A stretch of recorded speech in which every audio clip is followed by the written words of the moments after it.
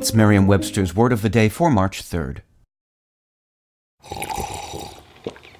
That's not just the sound of that first sip of Morning Joe. It's the sound of someone shopping for a car on Carvana from the comfort of home. That's a good blend. It's time to take it easy, like answering some easy questions to get pre-qualified for a car in minutes.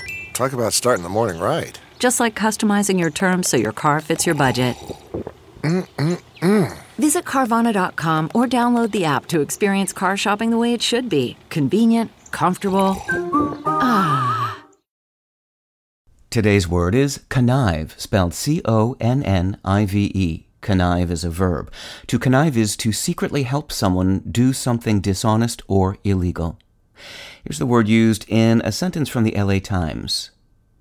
The truth is that conflict on the river will never be stilled because there will always be more demand for the water than there is water.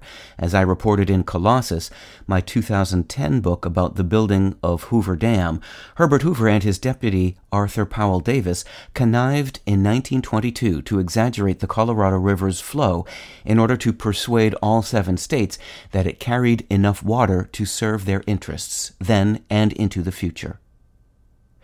Connive may not seem like a term that would raise many hackles, but it certainly raised those of Wilson Follett, a usage critic who lamented that the word was undone during the Second World War when restless spirits felt the need of a new synonym for plotting, bribing, spying, conspiring, engineering a coup, preparing a secret attack. Follett thought connive should only mean to wink at or to pretend ignorance. Those senses are closer to the Latin ancestor of the word. Connive comes from the Latin verb connivere, which means to close the eyes, and which is descended from nivere, a form akin to the Latin verb nictere, meaning to wink. But many English speakers disagreed, and the conspire sense is now the word's most widely used meaning. With your Word of the Day, I'm Peter Sokolowski. Visit Merriam-Webster.com today for definitions, wordplay, and trending word lookups.